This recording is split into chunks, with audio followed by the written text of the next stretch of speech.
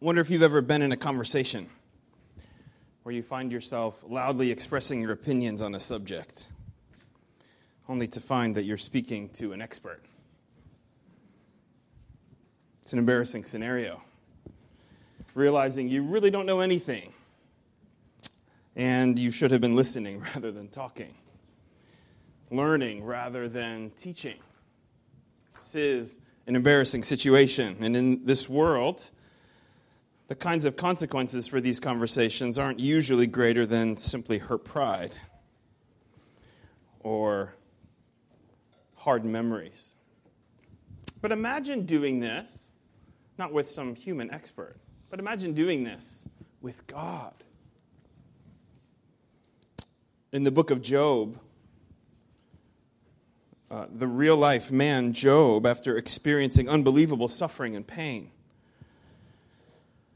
at the hand of Satan, under the sovereign control of God, receives added suffering and pain in the form of 3 friends who come and accuse him of some sin or wrongdoing, and begin pointing the finger at him and accusing him and telling him there must be some secret sin that has caused God to bring all of this suffering on him.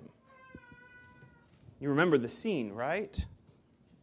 And Job begins to defend himself and say, yes, I'm a sinner, but I'm not guilty of some great secret sin. And eventually, as the conversation continues and the friends continue their attacks, out of exasperation, Job begins to not only defend himself against the charge of great secret sin, but even to begin to judge God, to begin to consider that God had actually done something wrong. Job begins to dream of a day in court where he could finally stand and defend himself before God and prove that he didn't deserve these things. Imagine believing that you could be in a position of judging God. And then Job gets his wish. And at the end of this conversation, God shows up. And rather than Job being in a position to judge God, Job is judged by God. In Job 38, God says, "Who is this that darkens counsel by words without knowledge, dressed for action like a man? I will question you, and you make it known to me." Imagine finding yourself in such a position of believing you have a case and can judge someone only to find out that the person you're judging is God himself. That the tables are completely turned, that you've had everything backwards. Job ends up saying to God, "I cover my hand with my mouth. Woe is me. I spoke of things that I did not understand." And in repentance, God forgives him of his pride. We're going to be looking at the Gospel of Luke, and we find ourselves in Luke chapter 5, beginning in verse 33, and we're going to work our way through chapter 6 and verse 16. The interesting thing about the context in our passage this morning is that God has arrived on the scene in the person of Jesus Christ, and people aren't recognizing who he is. And in our scene this morning, people believe that it's their job to be judging Jesus and telling him how it is that he is to be living his life and living out his ministry as the Messiah. And they have it completely backwards. The irony and the sadness of this scene is that they don't realize the mistake that they're making. They are placing themselves in a position of judge over the judge of all the earth. We've been looking at the book of Luke on and off for several months, and today we find ourselves at the end of chapter 5. A quick overview of what we've covered so far. In Luke chapter 1, Luke begins by setting the scene of Jesus' birth. We see 2 miraculous births set side by side. The miraculous birth of John the Baptist, born to an elderly couple who were past childbearing age. And the even more miraculous birth of Jesus, born to a virgin. God become man in the person of Jesus Christ through the miracle of the virgin birth. In chapter 2, we see his birth in Bethlehem, and it announced by angels, and him recognized by elderly people in the temple, but to not much pomp or circumstance. Jesus begins his ministry in chapter 3 as John the Baptist prepares the people to receive him. And Jesus is anointed by the Holy Spirit, the third person of the Trinity, and the Father declares, "This is my beloved Son, with whom I am well pleased." The rest of chapter 3 is Jesus' genealogy, showing us that he is the true descendant of Adam, truly human, but also the true descendant of Abraham and David. He is the true king that has been promised. In chapter 4, Jesus is tempted by the devil, showing that he is the new Adam who will conquer sin, as promised in Genesis chapter 3. And then in Luke 3 and 4 and 5, Jesus begins his ministry, showing his authority over sickness, over demons, and even over sin. As we saw the last time, Jesus declares his authority to even be able to forgive sins. Jesus is the Messiah that was prophesied, and he is the man who would deliver God's people. But he's not just a man. He is both God and man. And in our passage this morning, at the end of Luke chapter 5 into Luke chapter 6, the tension between the religious leaders and Jesus is only growing, and they begin renewed attacks upon him. If you're taking notes this morning, our main point is this. This is the main point from our text. The King has come with all authority to give joy and rest to his disciples. The King has come with all authority to give joy and rest to his disciples. And we'll be looking at this with 3 points. Jesus the bridegroom, Jesus the Lord of the Sabbath, and Jesus the King. Jesus the bridegroom, Jesus the Lord of the Sabbath, and Jesus the King. I pray this morning that we would embrace Jesus as King, that we would find in him our joy and rest, and follow him. Let's begin by reading the first part of our passage, Luke chapter 5, beginning in verse 33. Follow along with me as I read aloud. This is God's word. Luke 5, 33 and following. And they said to him, "The disciples of John fast often and offer prayers, and so do the disciples of the Pharisees. But yours eat and drink."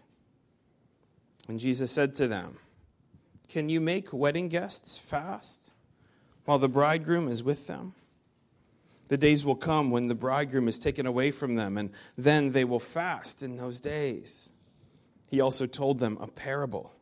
"No one tears a piece from a new garment and puts it on an old garment. If he does, he will tear the new, and the piece from the new will not match the old. And no one puts new wine into old wineskins. If he does, the new wine will burst the skins, and it will be spilled, and the skins will be destroyed. But the new wine must be put into fresh wineskins. And no one, after drinking old wine, desires new, for he says, 'The old is good.'" Point number 1, Jesus, the bridegroom. In the passage just before our own, Jesus has been celebrating with Levi, whom he had just called, Matthew, also called Levi, to be his disciple. Levi was a tax collector, and he threw a banquet for Jesus and invited all of his friends to come and to meet Jesus. And Jesus sat with them, and he ate with them, and he drank with them, and he spoke with them. Here's Jesus, the one who has come to save sinners, actually mixing and spending time with sinners. And the religious leaders are confused by this, and they accuse him of wrongdoing. And there in verse 30, you see, "Why do you eat and drink with tax collectors and sinners?" And Jesus answered them, "Those who are well have no need of a physician, but those who are sick. I have not come to call the righteous, but sinners to repentance." Jesus, in this earlier passage that we looked at the last time we looked at Luke, is declaring that he has come for those who've realized their sin and their need for him, not for those who believe that they are righteous. If we believe that we are righteous, Jesus has nothing to offer us. He only can offer salvation to those who realize their sin, come to him in repentance, and find in him salvation from sin.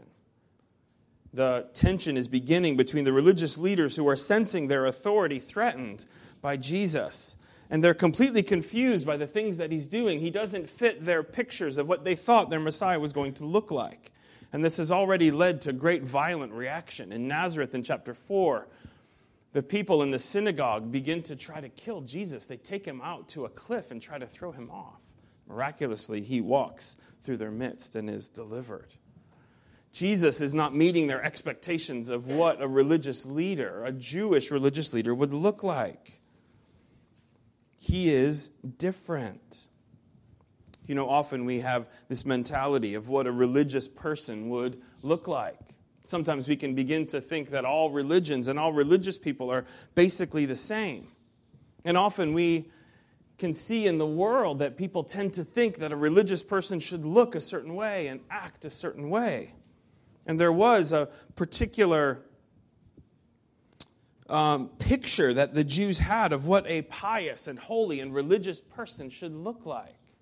And you see the things that they're expecting of their leaders. They're expecting them to be fasting and praying. They're expecting a certain kind of lifestyle of great self-denial.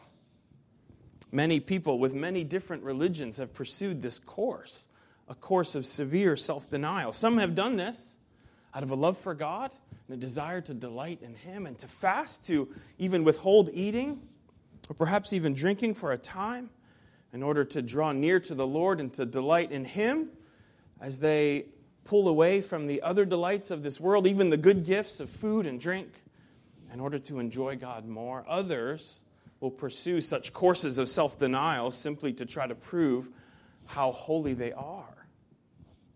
But either way, Jesus isn't meeting this picture of a person who is going through great self-denial. He's doing the opposite.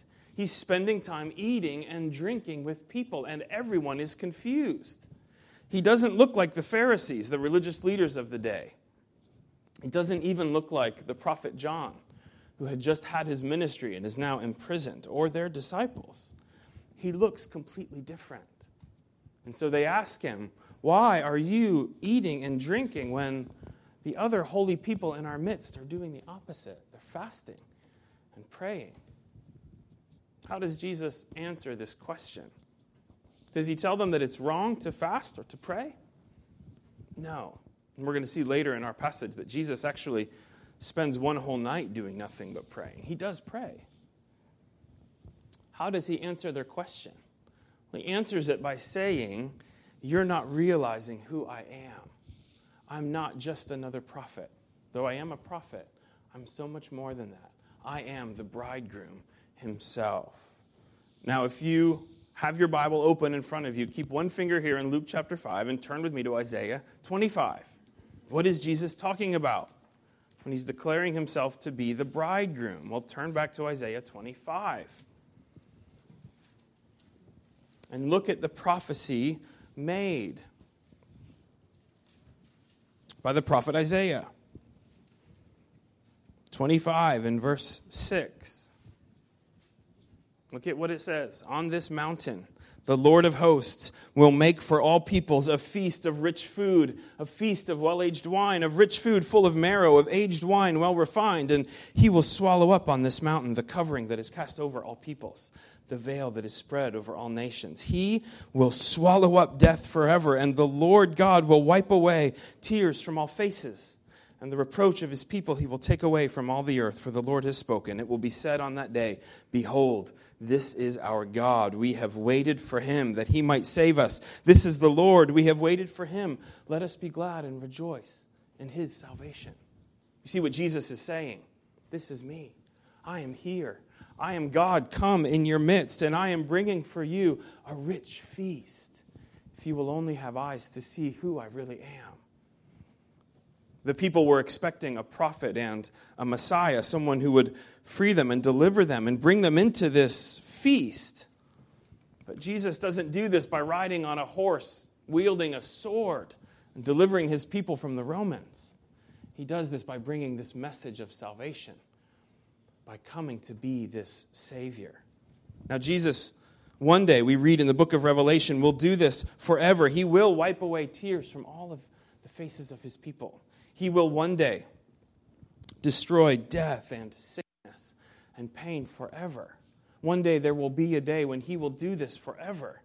And while today is not yet that day, and even the day when he came in his first coming was not yet that day, he was the bridegroom.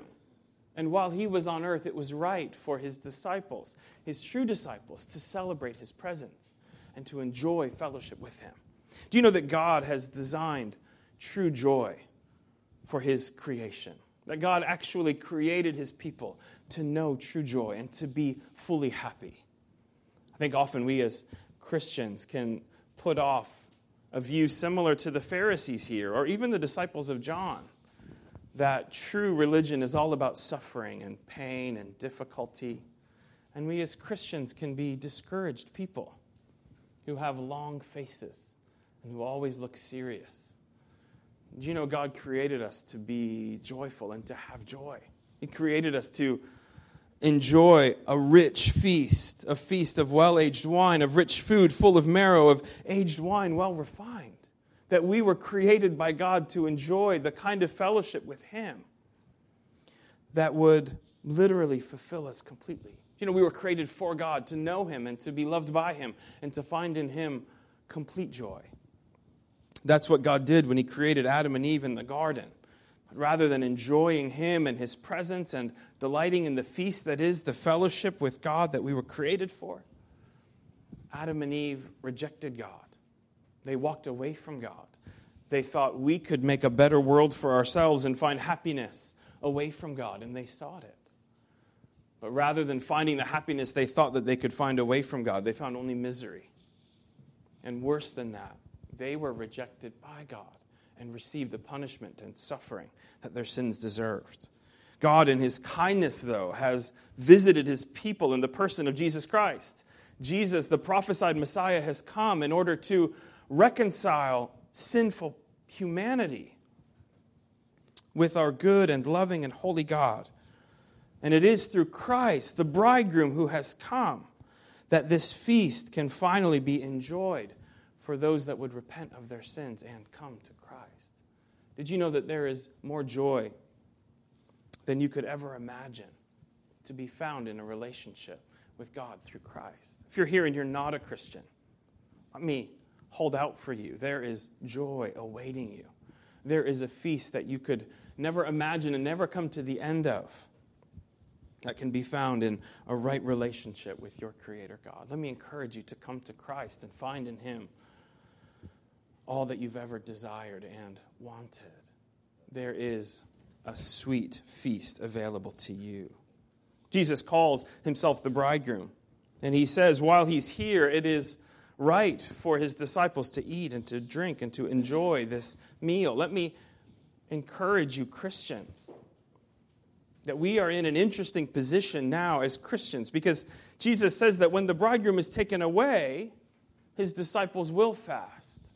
When the bridegroom is gone, when he dies and then is raised from the dead and then is ascended back to heaven, there will be a time when it will be right for his disciples to fast, where we will be in this interesting position of finding our joy in Christ, but yet not yet having the full fulfillment of it, which will come in the new heavens and the new earth.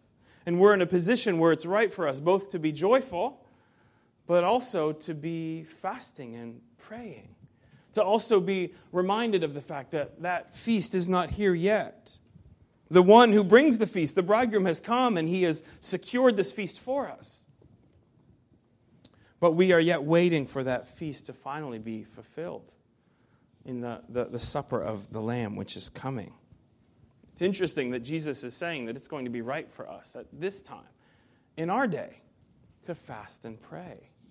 You know, fasting is something that Christians can take part in, but they should do it differently than the Pharisees did. The Pharisees fasted, but they made sure that everyone knew that they were fasting, because their big concern was that everyone knew how holy and how great they were with their great acts of self-denial. They were more concerned about how other people viewed them than they were about actually drawing near to the Lord. Jesus fasted, in the desert when he was tempted of the devil. He spent 40 days in the wilderness fasting. It is right for us as Christians to find seasons in which we might fast. Fasting is a season in which Christians can withhold eating in order to forget the pleasures of this world and to draw near to the Lord and find more pleasure in Him as we withhold from delighting in the things of this world. I wonder, Christian, if you have fasted recently. Let me encourage you to consider doing it. Not just for diets. I know there's a lot of diets these days that hold out fasting as a wonderful way of losing weight in a short amount of time. If that's your motivation, you're not going to find fasting encouraging the way that Christ has intended it. Let me encourage you to consider fasting in order to heighten your delight in God and in Christ, to draw near to Him in fellowship, to find Him sweeter, perhaps to devote yourself to reading His Word and to prayer. Let me encourage you to be reminding yourself that we are in this interesting position of waiting for Christ to return. And in fasting, we can actually help our longing grow and delight more and more in Christ and be even more excited about His return. Jesus explains how their views of holiness and even their views of what righteousness looked like weren't going to fit with what it is that Jesus was bringing. He uses a couple of illustrations here in verses 36 to the end.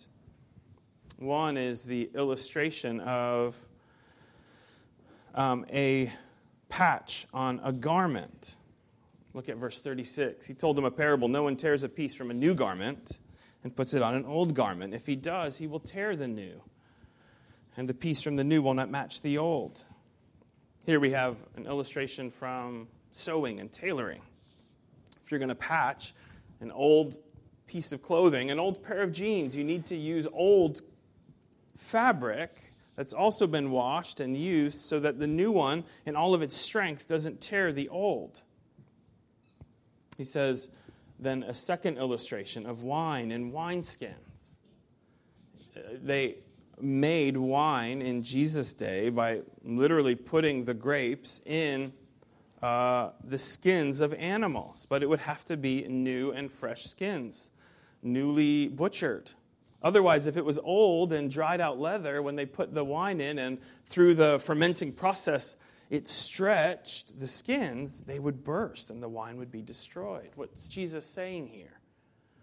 Well, he's saying that even the old forms of the law, even the old forms of righteousness, aren't able to bear what it is that Jesus is bringing in His new covenant ministry.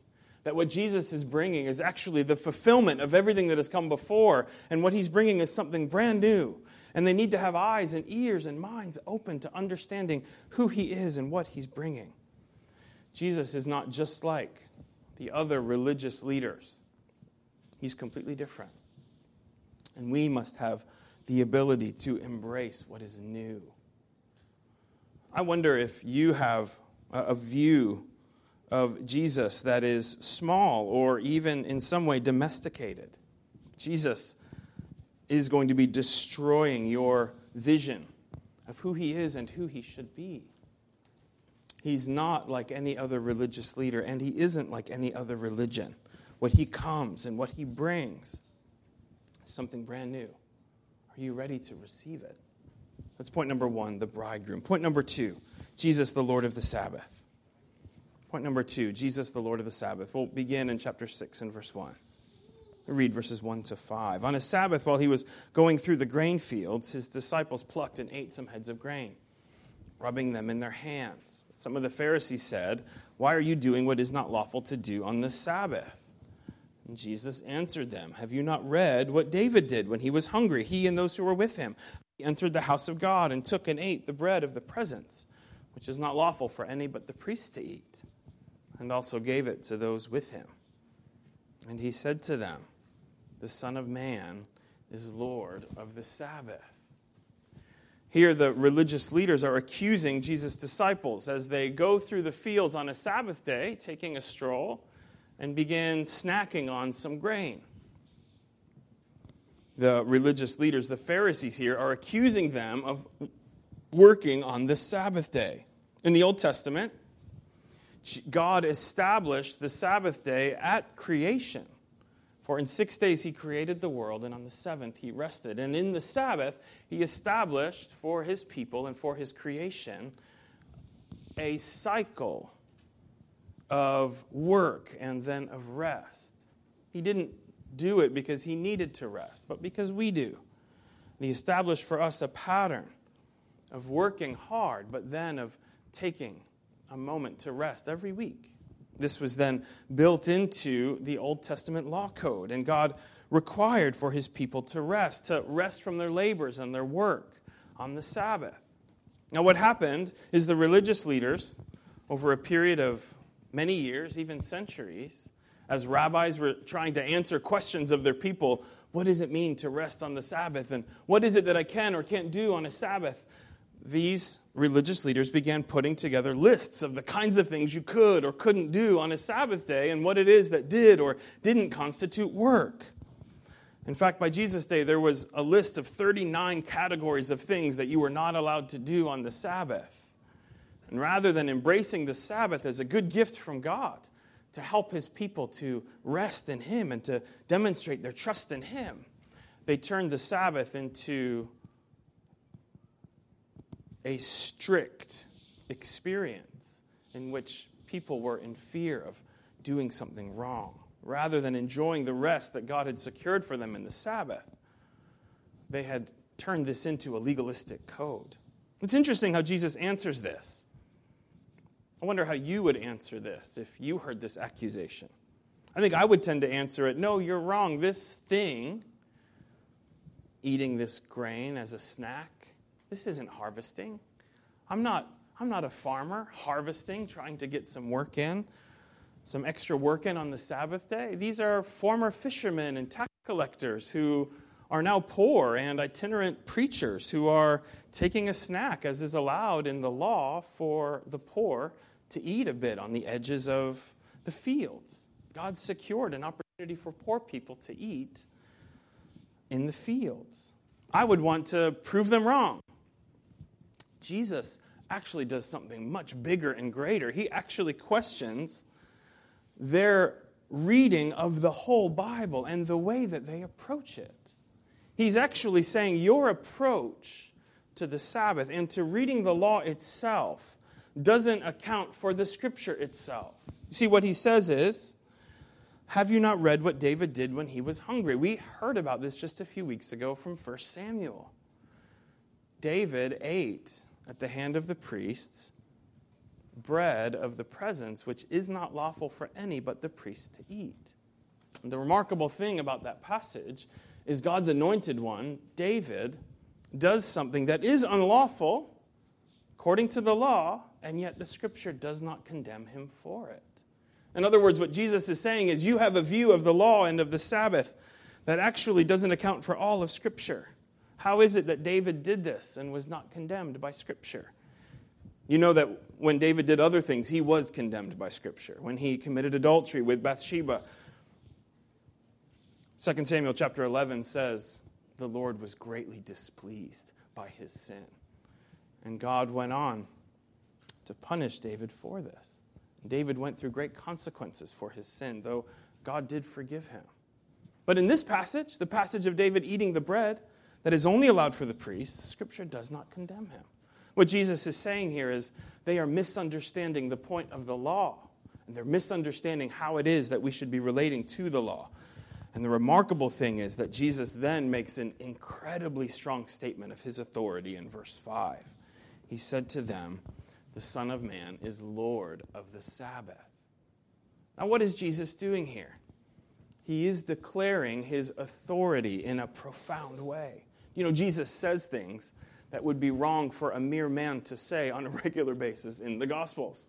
He says things like this, the kind of thing that only God is allowed to say, and yet Jesus says it, like he did in chapter 5. He forgives a man's sin as if the offense was against him, which it was because he's God. Here he says, I am the Lord of the Sabbath. How can Jesus be the Lord of the Sabbath? Well, because he's God. the one who gave the law. They are coming to God himself and telling him that he's guilty of wrongdoing in him and his disciples and how they treat the Sabbath. And Jesus is saying, no, you've misunderstood who I am. I'm the Lord of the Sabbath. By saying this, he is declaring himself to be the lawgiver, but I think he's doing something much more. Not only is he the one who has given the Sabbath as a good gift in the law to his people, he's also declaring that the Sabbath serves him because he is its Lord and master. Meaning that he isn't here to serve the Sabbath, but the Sabbath is there to serve him. You see, the Sabbath is to be a picture to help us understand who Jesus is. Jesus is the true Sabbath rest, and he has come to give rest to his people. You see, the Sabbath, the point of it all, is that God offers a rest to his people. The book of Hebrews holds this out so clearly that Christ himself, as the Lord of the Sabbath, offers a rest to his people. He and he alone offers salvation to his people if we will embrace him as the true king. This is the gospel message. The gospel message that Jesus has come not to destroy or to condemn, though we would deserve it, but he has come to offer a rest to his people, to offer for us in our salvation a rest from our attempts at good works and even a rest from our sin, which destroys us. Jesus offers us a true Sabbath rest in a relationship with him. This can only be found through repentance and faith. Jesus secures this for his people. As he says in Matthew chapter 11, he says at the end of a section in which he is talking about the fact that his Father has handed over all authority to him. He says in Matthew chapter 11, verse 28, "Come to me, all who labor and are heavy laden, and I will give you rest. Take my yoke upon you and learn from you. Learn from me, for I am gentle and lowly in heart, and you will find rest for your souls. For my yoke is easy, and my burden is light." In Luke chapter 11, Jesus talks about these religious leaders, and he says that rather than showing kindness and mercy to the people, instead of that, he says, you load people with burdens hard to bear, and you yourselves don't lift a finger to help them. These religious leaders are doing the opposite of what Jesus is offering here, to lift their burdens, the burden of their sin and of their attempts to save themselves. And Jesus offers them rest for their souls. In the book of Matthew, chapter 11, as he declares this offer at the end of Matthew chapter 11 and says, "Come to me, all who labor and are heavy laden, and I will give you rest." The very next thing that Matthew records is then Jesus declaring himself to be the Lord of the Sabbath. You see, this is the point. Jesus offers a rest for your souls. I wonder this morning how you tend to view the Christian life. I wonder if you can tend to be overly burdened, like these leaders of Jesus' day, or like the people under them. I wonder if you feel particularly burdened this morning by all of the things that you should be doing and aren't, or all of the things that you're leaving undone. I wonder if you feel particularly burdened this morning. Do you know Christ has come to lift those burdens? You know that he has come in order that you might learn from him and walk with him. And he promises to give you help. Do you know he has come to lift the greatest burden, the burden of your sin, and then to free you from the penalty and power of that sin? And he now frees you to live the life you were always meant to live by walking with him, alongside him. As he talks about this being like a yoke, he's next to you as two oxen would be pulling a great load. He's there next to you saying, "Take my yoke upon you, and I'm going to carry this burden with you." You know, Jesus has come to lift burdens and not to create them.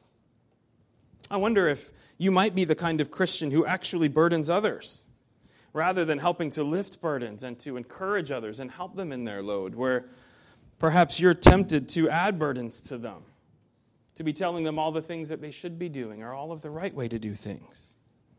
As you know, this is not what Christ has called you to do. We're not to be those who are unnecessarily burdening others with a certain kind of Christianity that turns into a religion with a whole list of rules. But rather, we are to be pointing our brothers and sisters in Christ to Christ and His help and the Spirit, and realizing that in our weakness we can rely on Him, and He will then change us and help us to live a life that is pleasing to Him and that begins to look like Christ. Let me encourage you, Christian, to not be like these religious leaders burdening others, but to find your own burdens lifted in Christ and then to do the same work here in this congregation. It's verses 1 to 5. Look on Jesus still in point number 2, Jesus, the Lord of the Sabbath. He then demonstrates His authority to declare this in verse 6 and following. Similar to when He declared that He had forgiven a man's sins and then did the miracle of raising the paralyzed man to prove that He had the authority to do it, Jesus does the same thing in our passage. Look at verse 6. On another Sabbath, He entered the synagogue and was teaching, and a man was there whose right hand was withered. And the scribes and the Pharisees watched Him to see whether He would heal on the Sabbath so that they might find a reason to accuse Him. But He knew their thoughts, and He said to the man with the withered hand, "Come and stand here." And he rose and stood there. And Jesus said to them, "I ask you, is it lawful on the Sabbath to do good or to do harm, to save life or to destroy it?" And after looking around at them all, He said to him, "Stretch out your hand." And he did so, and his hand was restored. But they were filled with fury and discussed with one another what they might do to Jesus. Jesus here demonstrates His authority and proves that He is the Lord of the Sabbath. On the Sabbath day, He heals. These people, with their list of rules about what it is that you could or couldn't do on the Sabbath, were declaring to Jesus, you are not allowed, you have no right to heal, because that's work on the Sabbath day, and they are accusing Jesus of wrongdoing. Imagine this. It would be laughable if it wasn't so scary.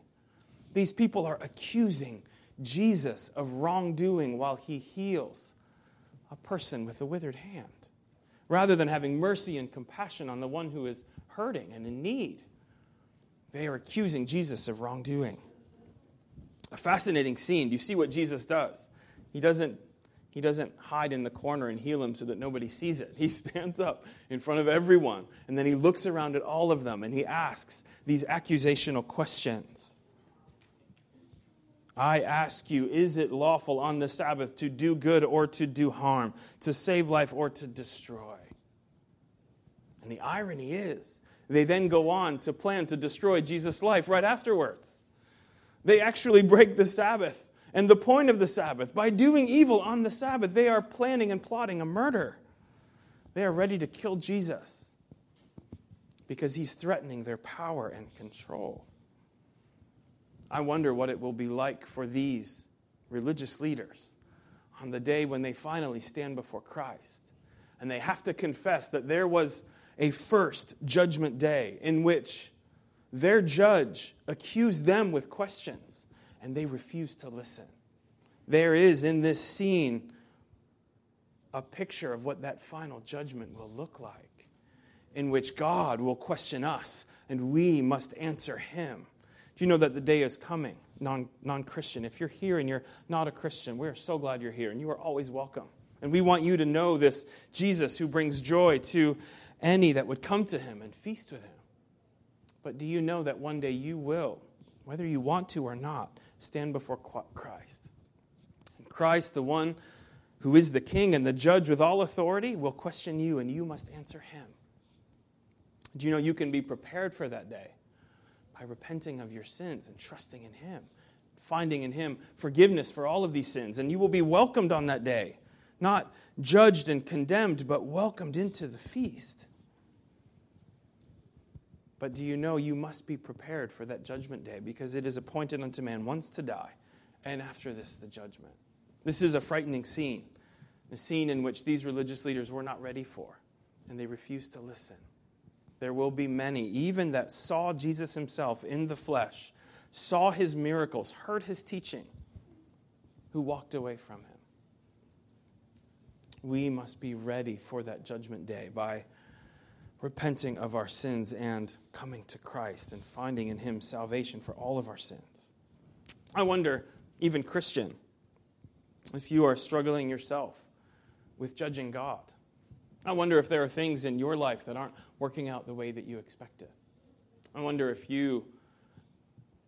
whether you would be honest, would admit that you often are questioning God and his rightness and goodness and the decisions that he's made and his sovereignty over your life.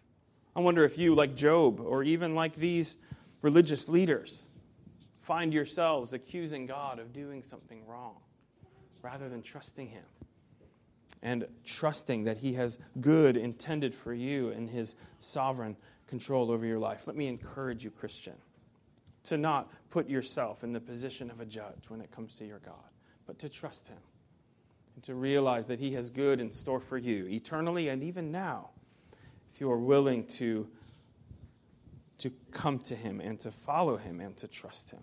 That's point number 2.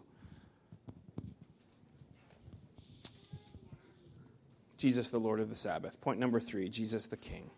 Point number 3, Jesus the King. These people are accusing Jesus of not being religious enough. Well, look at what Luke records beginning in chapter 6 and verse 12. In these days he went out to the mountain to pray, and all night he continued in prayer to God. See that Jesus did pray. He did even fast. He didn't fit their stereotypes, though, of the kind of Messiah they were looking for. But he did pray. Do you know that Jesus prayed? God himself in human flesh spent all night in prayer. It looks like he's preparing in preparation for this final time where he would collect the 12 and choose who the 12 might be. And he is seeking guidance from the Holy Spirit and from his Father. But he spent all night in prayer. He pulled an all-nighter. I wonder the last time you pulled an all-nighter. I wonder what it was for. Was it for prayer? Have any of us ever pulled an all-nighter for prayer? You know, this is what Christ did, and he leaves for us an example of the kinds of people we should be, kinds of people that rely on God and delight in communing with him. Matthew Henry talks about Christians should be ashamed that non-Christians are up at night and lose sleep to delight in sin, and how often we will not lose sleep even for a little bit of prayer.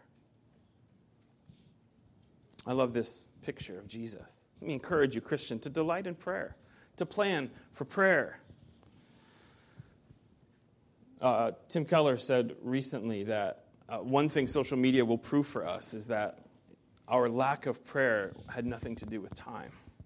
The amount of time that we can spend in all kinds of other things proves to us that we do have time for things like prayer.